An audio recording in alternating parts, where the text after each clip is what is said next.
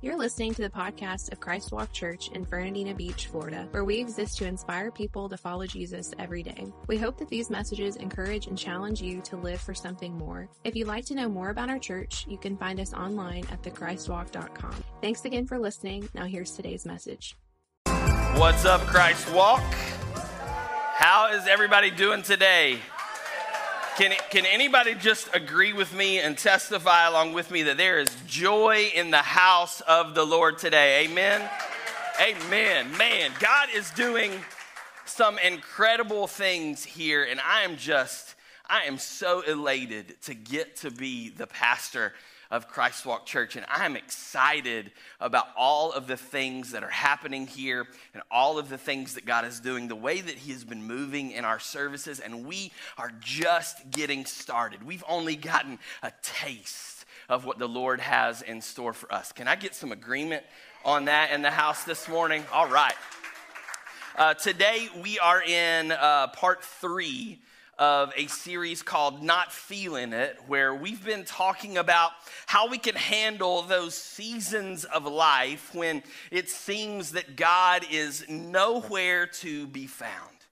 We've been taking a look at what are some of the reasons for those seasons, what is our response to those seasons, and what does the Bible have to say about it all? And 2 weeks ago in part 1, we took a look at Psalm chapter 88, and we talked about 4 truths that you and I need to remember when life just stinks, and how even though we may not be able to feel God, we can remain faithful because He is always faithful.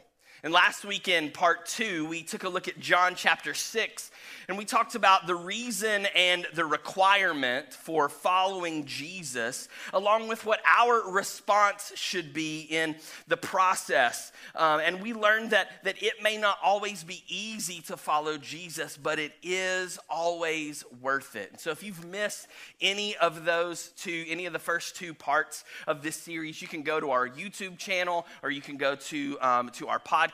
You can find those on our website and give those a listen so that you will be caught up. Today we're going to continue our series with part 3 by taking a look at a passage from the New Testament, again out of Paul's letter to the Romans. And then we're going to ultimately connect that to a passage out of Paul's letter to the Galatians. So we're going to start in Romans chapter 7. So if you got your Bible, you got a smart device, you want to turn with me or swipe with me and land there. And then eventually we're going to move to Galatians chapter 5, and we'll be there to kind of close out. So Romans 7, and then stick a finger in Galatians 5, and we'll get there in just a minute. In the line of work that I'm in, I have the opportunity to be around a lot of people, which means that quite often I get to meet new people. I'll be traveling, going someplace or just out in the community, and I guess I just have one of those faces. I don't know. People like to talk to me. I'm a bit of an extrovert, so I don't shy away from that, and I can talk to a perfect stranger in the middle of the grocery store, and it'll be just fine. And typically when the conversation circles around to, so what do you do for a living, or what's your line of work or whatever, and people find out that I'm a pastor, we eventually, if it's not the first question, it's usually one of the first questions that they ask. They ask me, so do you play golf? Like, for whatever reason, playing golf is one of the stereotypical assumptions that are made about pastors, along with we only work 1 day a week, and all we talk about is money. The third one is that we play golf. And when someone asks me if I play golf, I usually respond in the same way. I respond by saying, well, I own a set of clubs. Because the truth is, I don't so much play golf as I like to say that golf plays me, really. Like, don't get me wrong, like, I enjoy golf, but I'm usually so busy working my 1 day a week that I just don't have enough time to get out to the course. But maybe just a handful of times a year. But I do love going out to play. And don't get me wrong, I can drive the ball 300 plus yards, 150 this way and 150 that way. Or, depending on the day, maybe 150 this way and 150 that way, however the wind's blowing that day. And whenever I do play golf, I certainly get my money's worth. You know, I've played with some guys, and they'll go out to the golf course, and they'll only take like 65, 70, 75 strokes. I'm going to get in at least 95, maybe 100.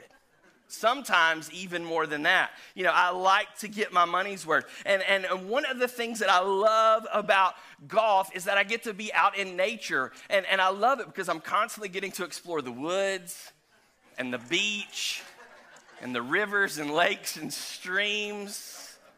It's awesome. But when it comes to golf, my biggest claim to fame when it comes to golf is I am the king of snatching triple bogey out of the jaws of par. Yes, that is how I roll when it comes to playing golf. Once I was playing on this course. It was a par 3. There was a water hazard in front of the green, which was on an uphill kind of slope, and then there was a sand trap to the left of the green, and then a sand trap on kind of the back right-hand side of the green. And I'm happy to announce that on that approach shot from the tee box, I did not go in the water, which is, you know, kind of atypical for me. So I made it over the water, only I landed in the sand trap to the left. And so I was getting up there to hopefully get it up and in to get the par. And I got a little bit too much of the ball in the sand trap, not quite enough sand behind the ball. And so I ended up from that sand trap over the green into the sand trap on the back side of the green. And so, you know, I did the walk of shame around to the other sand trap, and I got there, and then this time I bladed the ball with the edge of my sand wedge and ended up skipping it across the green, down the hill, and into the water hazard that I had originally avoided off of the tee. And it was at that point that I just drove straight to the clubhouse, turned in my cart, came home, put my clubs on Facebook Marketplace, and never thought it. No, I didn't really do that, but I did think about it like a whole bunch. A whole bunch. And see, here's the thing, like I'm pretty physically coordinated. I've played sports all my life. I know how to play golf. I know the rules. I know all of the things that I'm supposed to do to keep that kind of stuff from happening. I watch professional golf on TV. Sometimes I watch professional golf on TV through closed eyelids. Anybody? It's the best like Sunday afternoon nap right there with golf on. I've read all of the tips and tricks in Golf Digest magazine, to which I once upon a time had a subscription to. I've watched the tutorials and the infomercials on the Golf Channel. I know what all of the technical aspects of the golf swing are, what they should be, what they should look like, but I just can't seem to manufacture it in my own game when I go out to the range or to the course. And I've discovered that this kind of thing also, it often tends to play out in our walk with Christ as well. Like we know all of the things that we're supposed to do, but the difficulty is in actually making them happen in our life. We know that we shouldn't tell that dirty joke, but we do anyways. We know that we shouldn't lose our temper and yell at our spouse or our kids, but we do anyways. We know that we shouldn't give the finger to that car that cut us off in traffic, especially if you have a Christ Walk Church sticker on your vehicle. We know we shouldn't do that anyways, but we do sometimes. And then we feel really embarrassed when we realize it was the pastor of Christ Walk that cut us off. I'll forgive you if you'll forgive me. We know we shouldn't use that kind of language when our team goes to Lexington, Kentucky and loses for the first time in 35 years, but we do anyways.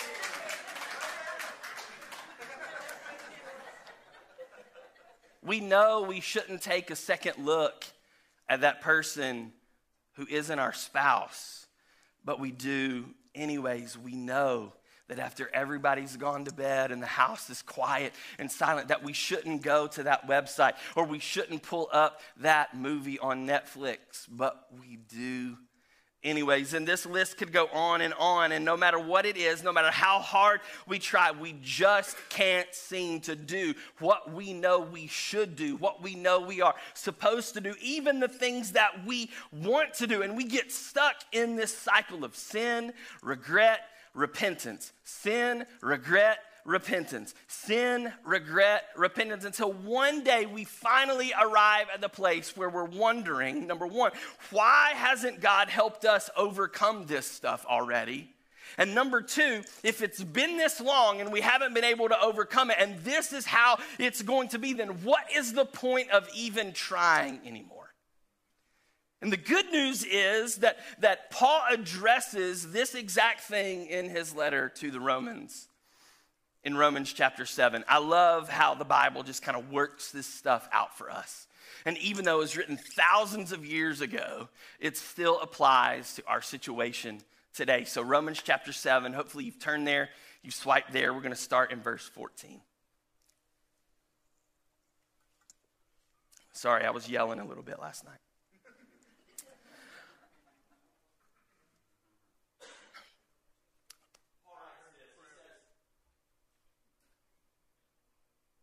Paul writes this, he says, so the trouble, starting in verse 14 of Romans 7, so the trouble is not with the law, for it is spiritual and good.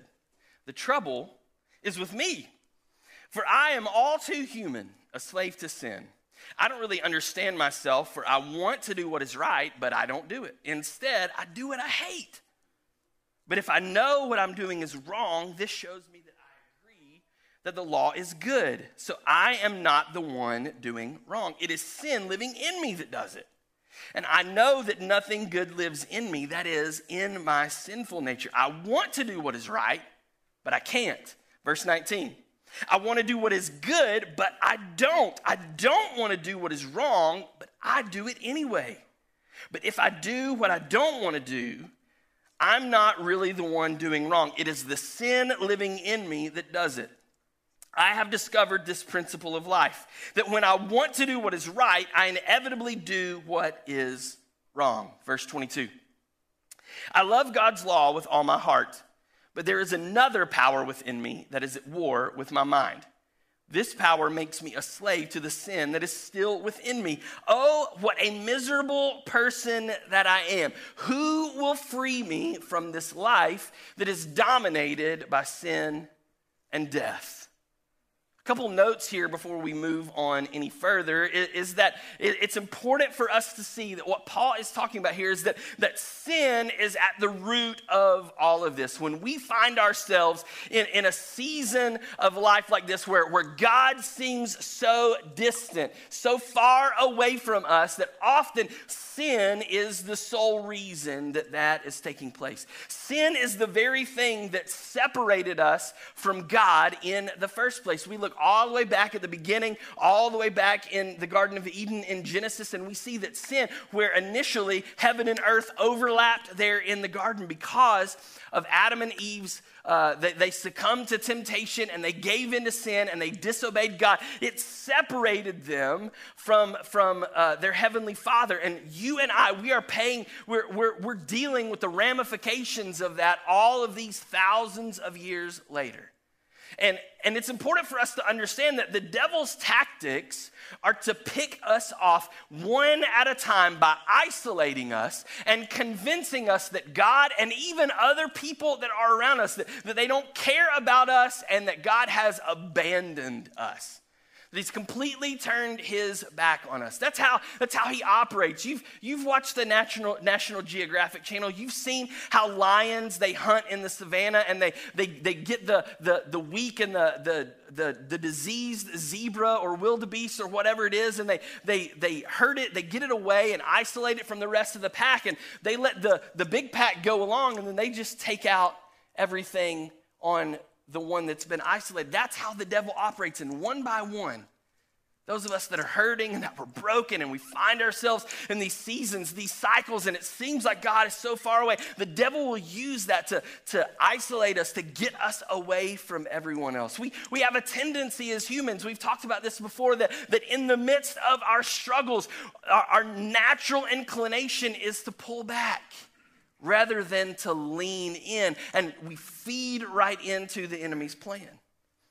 But whenever you and I, whenever we find ourselves, whenever we experience a not feeling it season, rather than wondering why God seems to be nowhere to be found and why he's turned his back on us, what we should first do is consider, is there anything present in my own life? Is there anything taking place in our own lives that are creating the separation that we are feeling? I love this quote from Pastor Craig Groeschel. He says, if you find yourself far from God, remember, he isn't the one who moved. And so if you're in a situation, if you're in a season, a not feeling it season, and it seems like God is so far away, it's highly possible and likely that he's not the one that moved away from you, but perhaps you are the one that moved away from him. And Paul he's highlighting here the juxtaposition between our old nature, that person that we were before Christ, and then our new nature, that person that we are after salvation in Jesus. And he talks about this in 2 Corinthians 5:17.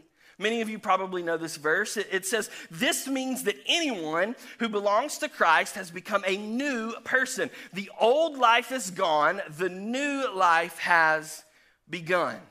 And so that's the picture that Paul is painting. When I read passages like this, I think of TV shows where you see a person and they're having to make a decision, and they've got an angel on one shoulder and a demon or a devil on the other shoulder. And both of those, they're one by one, they're whispering in that person's ear, and that person is trying to determine which one of those voices am I going to listen to. Or I think of, maybe you're a comic book fan, I think of the Incredible Hulk.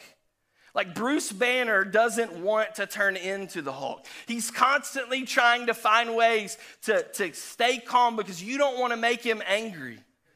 The biggest reason he doesn't want to get angry is because he's tired of buying all those clothes.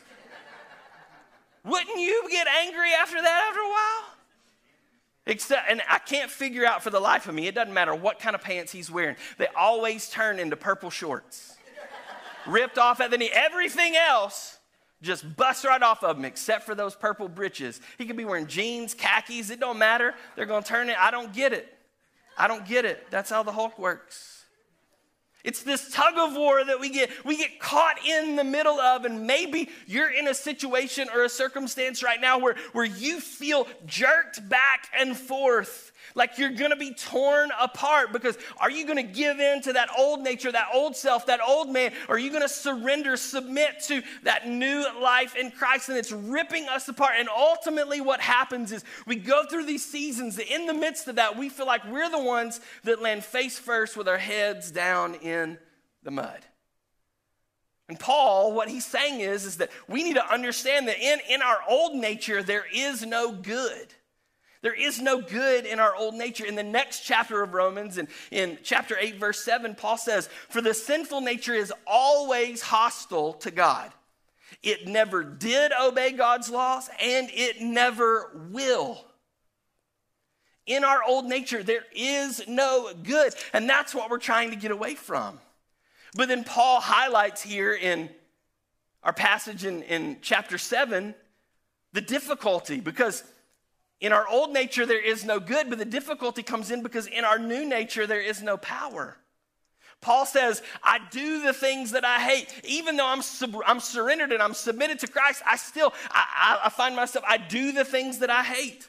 I want to do what is right, but I can't. I want to do what is good, but I don't. I don't want to do what is wrong, but I do it anyway. He says, there is another power within me that makes me a slave to sin. It's that old nature that no matter what, it continues to rear its ugly head in our life, that gets us in these seasons and these cycles. And this is where many of us find ourselves today. We find ourselves stuck in this cycle of sin, knowing what we should do, but being completely and totally unable to do it. We're teetering on the edge, and some of us, perhaps here in this room, perhaps watching with us online, some of us are considering just throwing in the towel and giving up. If you find yourself in that spot today, or you want to be sure that you don't end up in that spot, or if you do find yourself in that spot in the future, how to get out of it, I want to highlight 3 areas, or 3 really relationships that you and we need to lean into when we're not feeling it. So if you're taking notes, you want to write this down. 3 relationships we need to lean into when we're not feeling it. And the first one of those relationships is the Word of God. First, we need to lean into the Word of God and our relationship with God's Word. See, the good news is for us today is that Paul's discourse in Romans 7 doesn't end with who's going to save me. Who's going to save me from this slavery to sin? And it doesn't end with that question where he's trying to figure all of this out. It continues in verse 25 where Paul has asked the question, who's going to save me from this life that is dominated by sin and sickness and death? And he continues in verse 25. He says, thank God, for the answer is in Jesus Christ our Lord. So you see how it is. In my mind, I really want to obey God's law. But because of my sinful nature, I am a slave to sin. And he continues on in chapter 8, verse 1. Initially, when Paul would have written this, it just would have been one long letter. There wouldn't have been these divisions. And so this same thought continues over into chapter 8, beginning with verse 1. And he says, he closes out chapter 7 by saying, but because of my sinful nature, I am a slave to sin. And then he continues that thought and he says, so now there is no condemnation for those who belong to Christ Jesus. The solution to our problem, what Paul is saying here, the solution to our problem, this cycle, this season that we find ourselves in, the solution to our problem is Jesus, who is the living Word of God. In John chapter 1, verse 14, John writes this. He says, so the Word became human, became flesh, and made his home among us here on the earth. He was full of unfailing love and faithfulness, and we have seen his glory, the glory of the Father's one and only Son. So as I often say, I just want to remind you that when we engage with this book, we are engaging with the person of Jesus Christ. The Word became flesh and dwelt among us. Jesus was nothing that this Word does not say. And this Word does not say anything that is different than who Jesus was. When we engage with this book, when we engage with the Word of God, we are engaging with the person of Jesus Christ, who was the Word and became flesh and dwelt among us. So when we feel like God, when we feel like Jesus is so far away from us, the truth is that he's been right here the whole time. We've just chosen to ignore him. He's been right here. See, in order to get out and stay out of the cycle of sin, the first step that you and I need to take is to get into the Word. We need to read our Bibles. 2 Timothy chapter 3, verses 16 and 17, Paul writes this. He says, all Scripture is inspired by God and is useful to teach us what is true and to make us realize what is wrong in our lives. It corrects us when we are wrong and teaches us to do what is right. God uses it to prepare us and to equip his people to do every good work. There's benefit to the Bible. There's a reason that God gave it to us.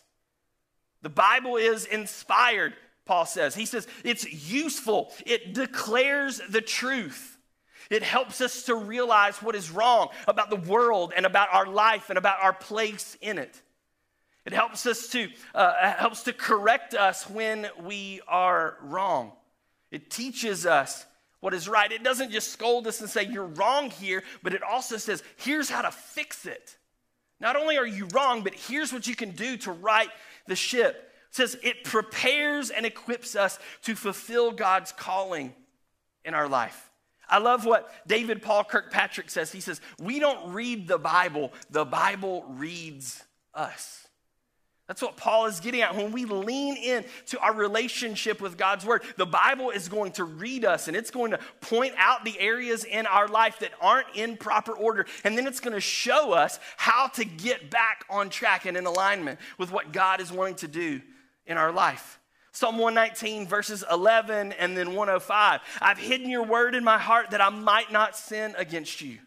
Your word is a lamp to guide my feet and a light for my path. The Bible shows us the path to take, and it keeps us away from sin. When we get into God's word, that's what it's doing. It's illuminating. These are the steps you need to take. Don't go over there because that's the sin place. You need to stay right here in this lane, moving in this direction. That's what the Bible is going to help with. Every single day, you and I, we need to engage with the Bible. We need to read it. We need to study it. We need to pray it. We need to memorize it. We just need to have it as a part of our life. We cannot live without the Bible. Now, I believe that one of the biggest reasons that so many of us struggle with sin, and the reason that our world, our country is in such a bad way right now, is because we simply don't have a healthy relationship with the Word of God. If we could fix that, a whole lot of other things would fall into place. And let me point out a little sidebar. Maybe you're asking a question right now. So I spilled over into Romans 8, and I read verse 1. It says, and I've been talking a lot. I wanted everybody to be comfortable this morning. That's why I wanted to talk about sin. I wanted to make you comfortable. So maybe you're asking the question, like, what's all this talk about sin and separation from God? I thought that Paul said that there wasn't condemnation for those of us who are in Christ Jesus. So which is it? Like, pick a side. And for anyone asking that question, that's a great question. I'm so glad that you asked it. I'm so glad that you thought of it. See, for those of us that have placed our faith in Jesus as Savior, we will not face the punishment of sin because of Christ's work on the cross. However, this is not an excuse for us to sin simply because we won't be punished for it. In Romans 6, a chapter earlier, verses 1 and 2, Paul writes this. He says, well then, should we keep on sinning so that God can show us more and more of his wonderful grace? Of course not. Since we have died to sin, how can we continue to live in it? And yes, it's true. While the grace and forgiveness of Jesus may allow us to escape the punishment for sin, it does not remove the consequences. And living a holy life in alignment with and in agreement with the principles of God's word is hands down the best way to live. That's what Paul is getting at. And the way that we do that is by first and foremost leaning in to our relationship with God's word through regular, consistent, a regular, consistent, and faithful approach to Bible reading and Bible study and Bible memorization. So that's number one. We're going to lean into our relationship with God's word. Number two, we lean into our relationship with the Spirit of God. Not just the word of God, but the Spirit of God. Paul continues in Romans 8, verses 2 through 4. He says, and because you belong to him, the power of the life-giving Spirit has freed you from the power of sin that leads to death. The law of Moses was unable to save us because of the weakness of our sinful nature. So God did what the law could not do. He sent his own son in a body like the bodies we sinners have. And in that body, he declared an end to sin's control over us by giving his son as a sacrifice for our sins. He did this so that the just requirement of the law would be fully satisfied for us who no longer follow our sinful nature, that old way of life, but instead we follow the Spirit. So now, whereas we said the old way of life wants to constantly drag us down, and the problem with the new man, the new in Christ, is that in our physical bodies that we're powerless. Here's where the power source comes in. Because Paul is saying now it's all about life in the Spirit, living in agreement with, following after, in accordance to the Spirit. Because before Christ, we're submitted to sin. It's our nature, it's all we know, and it's all that we can produce. We can look in the mirror. We are terrible, depraved people. And I myself am the chief among them. Welcome to Christ Walk, where I'm the pastor. That's who we are.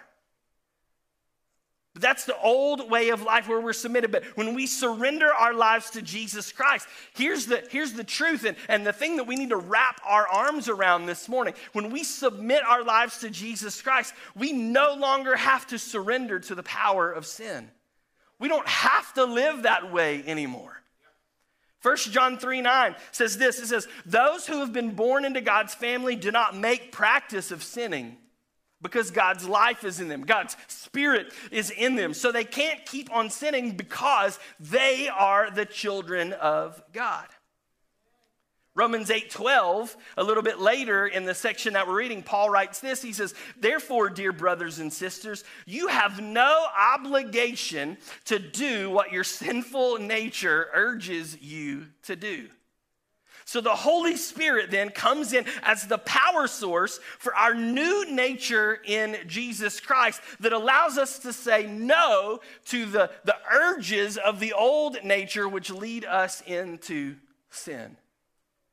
In the Gospels, in John 14, verse 26, John writes this. He says, but when the Father sends the advocate as my representative, that is the Holy Spirit, he will teach you everything and will remind you of everything I have told you. And so the question is, well, what did God tell us? Well, it's right here in his word. And see, what happens is when we have a right and a healthy relationship with God's word, then when we find ourselves in these struggles and in these circumstances, and we've got a decision to make, and we're trying to live lives that are holy and pleasing to God and are in alignment with his word, what happens is the Holy Spirit rushes in and takes over and reminds us of the things that we've learned and studied and memorized in our interaction with God through his word, and calls that so that then we don't give in to sin, because we come into that situation and the Holy Spirit says, no, remember the Bible says, God's word says this. You don't have to make that decision. You don't have to live that way. You don't have to move in that direction. And so instead we move in God's direction.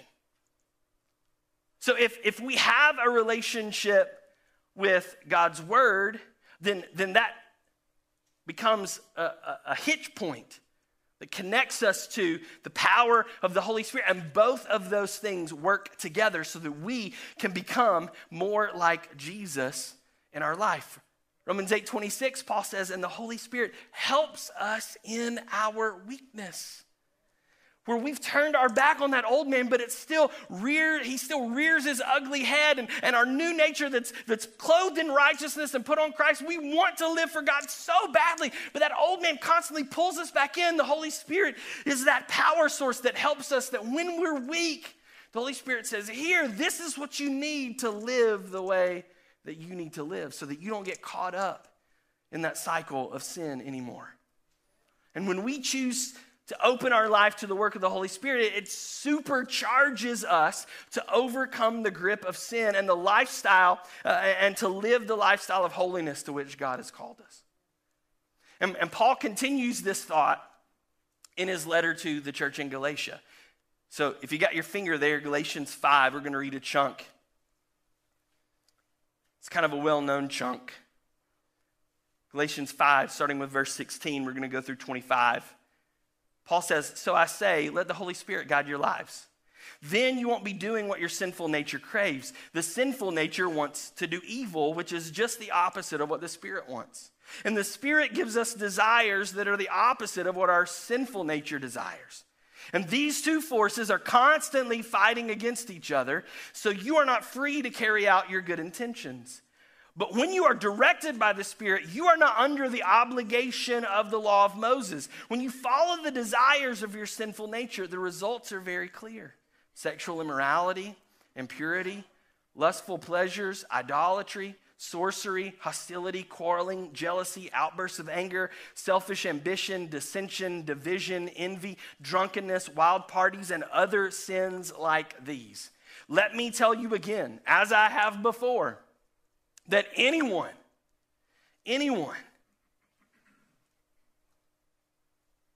living that sort of life will not inherit the kingdom of God.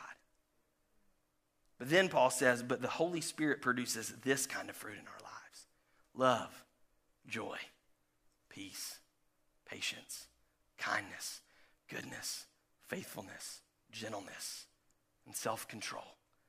There is no law against these things. Those who belong to Christ Jesus have nailed the passions and desires of their sinful nature to his cross and crucified them there. And since we are living by the Spirit, let us follow the Spirit's leading in every part of our lives. So then the question is, how do we know if we're being led by the Holy Spirit? And Paul says the identifying factor is, look at the fruit that's being produced in your life. If it's the first list, that's not it. But if it's the second list, that's a pretty good indicator that you're plugged in to the right power source. If there's love there, if there's joy there, if there's peace there, on and on and on. That's how we tell that we're living by the Spirit. So if we're not getting the fruit that we desire, start planting different seeds. If we're not getting the fruit, if we're not producing the kind of fruit that we want to produce, start planting a different seed. So first, when we find ourselves in a not feeling it season, the first relationship we need to lean into is the Word of God. The second relationship is the Spirit of God. And then finally, the third relationship we got to lean into is the people of God. The people of God. And see, this third component, it's often discounted or overlooked. But if we want to overcome the grip of sin in our life, we would do well not to ignore it.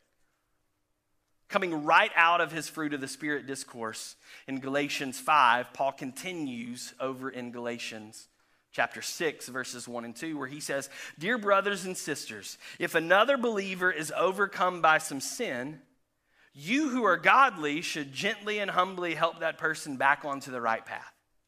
And be careful not to fall into the same temptation yourself. Share each other's burdens, and in this way obey the law of Christ." The fact of the matter is that you and I, we were created from the very beginning. We were created to be in community. It's why all the way back in the Garden of Eden, God created Adam, and he looked at his incredible creation, this man, and he said, "It is not good for man to be alone." And so he created a helper. He created someone to be with him. You and I, we were created to be in community, in a relationship, not just with God, but with others as well. And true, you may be able to engage in God's word alone, and you may be able to experience the Spirit of God alone, but you cannot share in someone else's burden alone.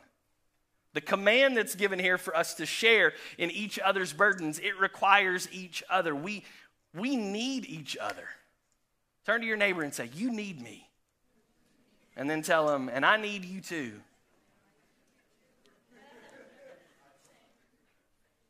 But as I mentioned before, why is it, knowing all of this, why is it then that when life gets tough, that we have the tendency to isolate ourselves? We have the tendency to pull back rather than to lean into relationships with others. It's because that's our sin nature. That's the old man at work.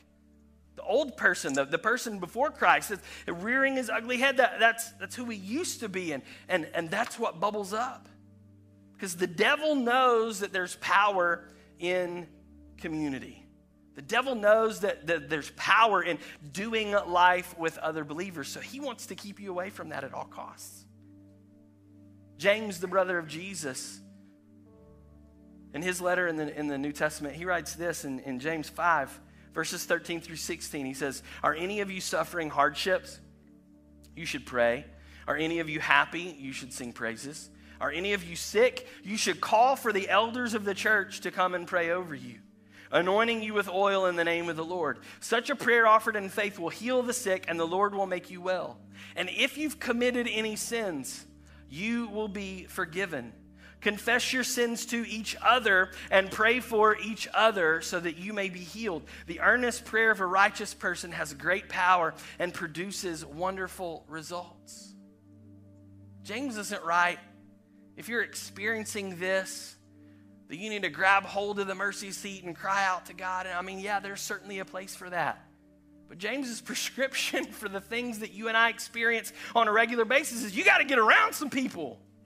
You got to call for the elders. You got to be in fellowship and community with the leadership of your church. And if you're struggling in sin, you don't have to call the pastor. You call a friend and you say, hey, I'm dealing with something. Can you help me? Will you pray for me? We link arms with each other. If you're in a not feeling it season today, you just need some people. We need to be around some people. A lot of us are in this situation that we're in because we're trying to go it alone, and we're reluctant to just step out in bold faith and come clean with somebody about our struggles and give them permission to speak into our life. This is why we bang the drum of life groups around here so much. That's why it's so important for us to be an intentional, purposeful, biblical community. Because the answer isn't less people and isolation from the crowd and, oh no, if I get out among people, they may find out what I'm dealing with. The Bible says that's a good thing because that's the only way that you're going to get free from it. The answer isn't less people and less isolation. It's more people and greater interaction. We got to find that person. Who is it in your life or who is it that you're near, you're close to, that you admire for their walk with Christ? You need to reach out to that person and say, hey, can I buy you coffee? Hey, can I take you to lunch? You need to get that person and you need to find out what it is that they're doing that's causing them to be so successful and asking them to hold you accountable to doing those things in your own life. It's not about pulling back. We got to lean into relationships. We've got to constantly surround ourselves with other people that are moving in the same direction that we want to go, that are becoming who we want to be. Find that person and follow them as they follow Christ. We do it together, not alone. Some of you, the main thing that you could do, you could walk out of here and you could go to that green Next Steps tent. You could say, hey, I need to get in a life group. I got to surround myself with some people. There was a ladies' life group that met at my house yesterday morning. It was over at noon. There were still ladies there at 1. It's the power of community. It's awesome. I wasn't upset at all whatsoever. It did not stop me from walking in and turning on football on TV. I just let them stay in the kitchen and talk. It was incredible. You can stay as long as you want. I'm just going to sit here and watch this. It was beautiful.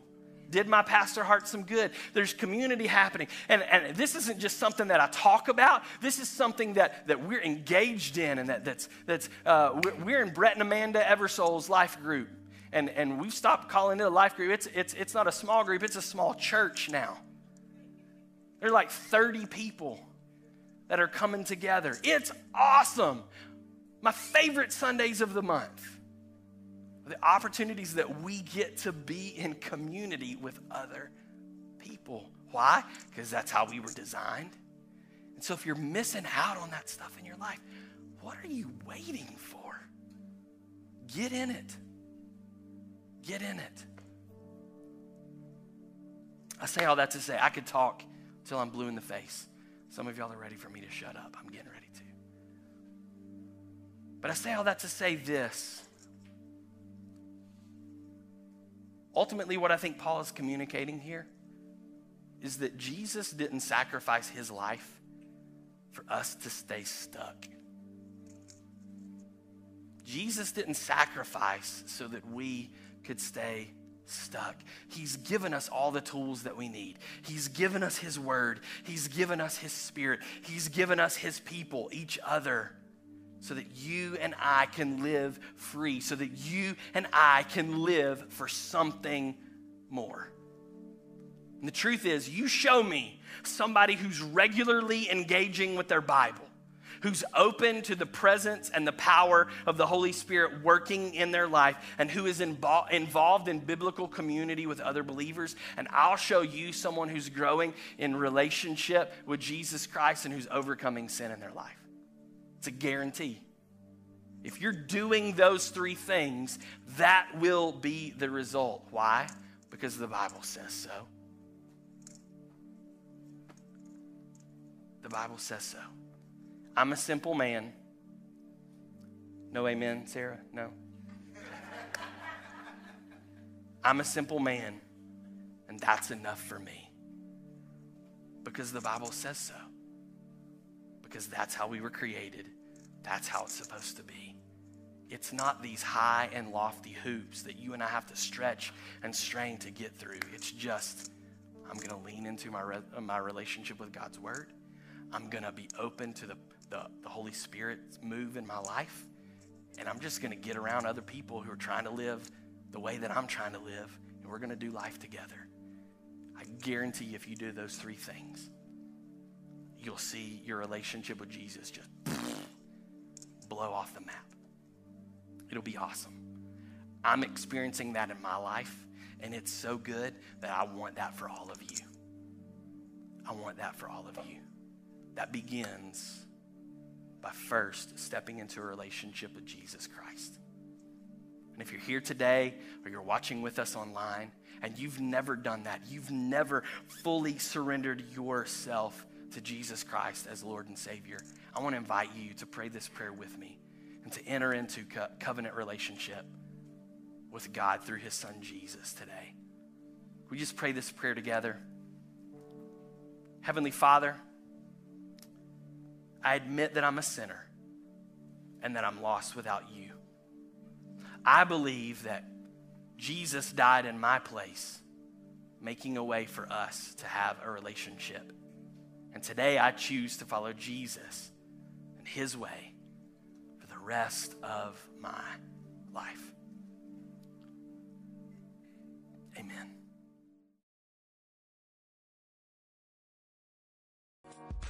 We hope you enjoyed this episode of the Christ Walk Church podcast. Don't forget to subscribe so you don't miss out on future episodes.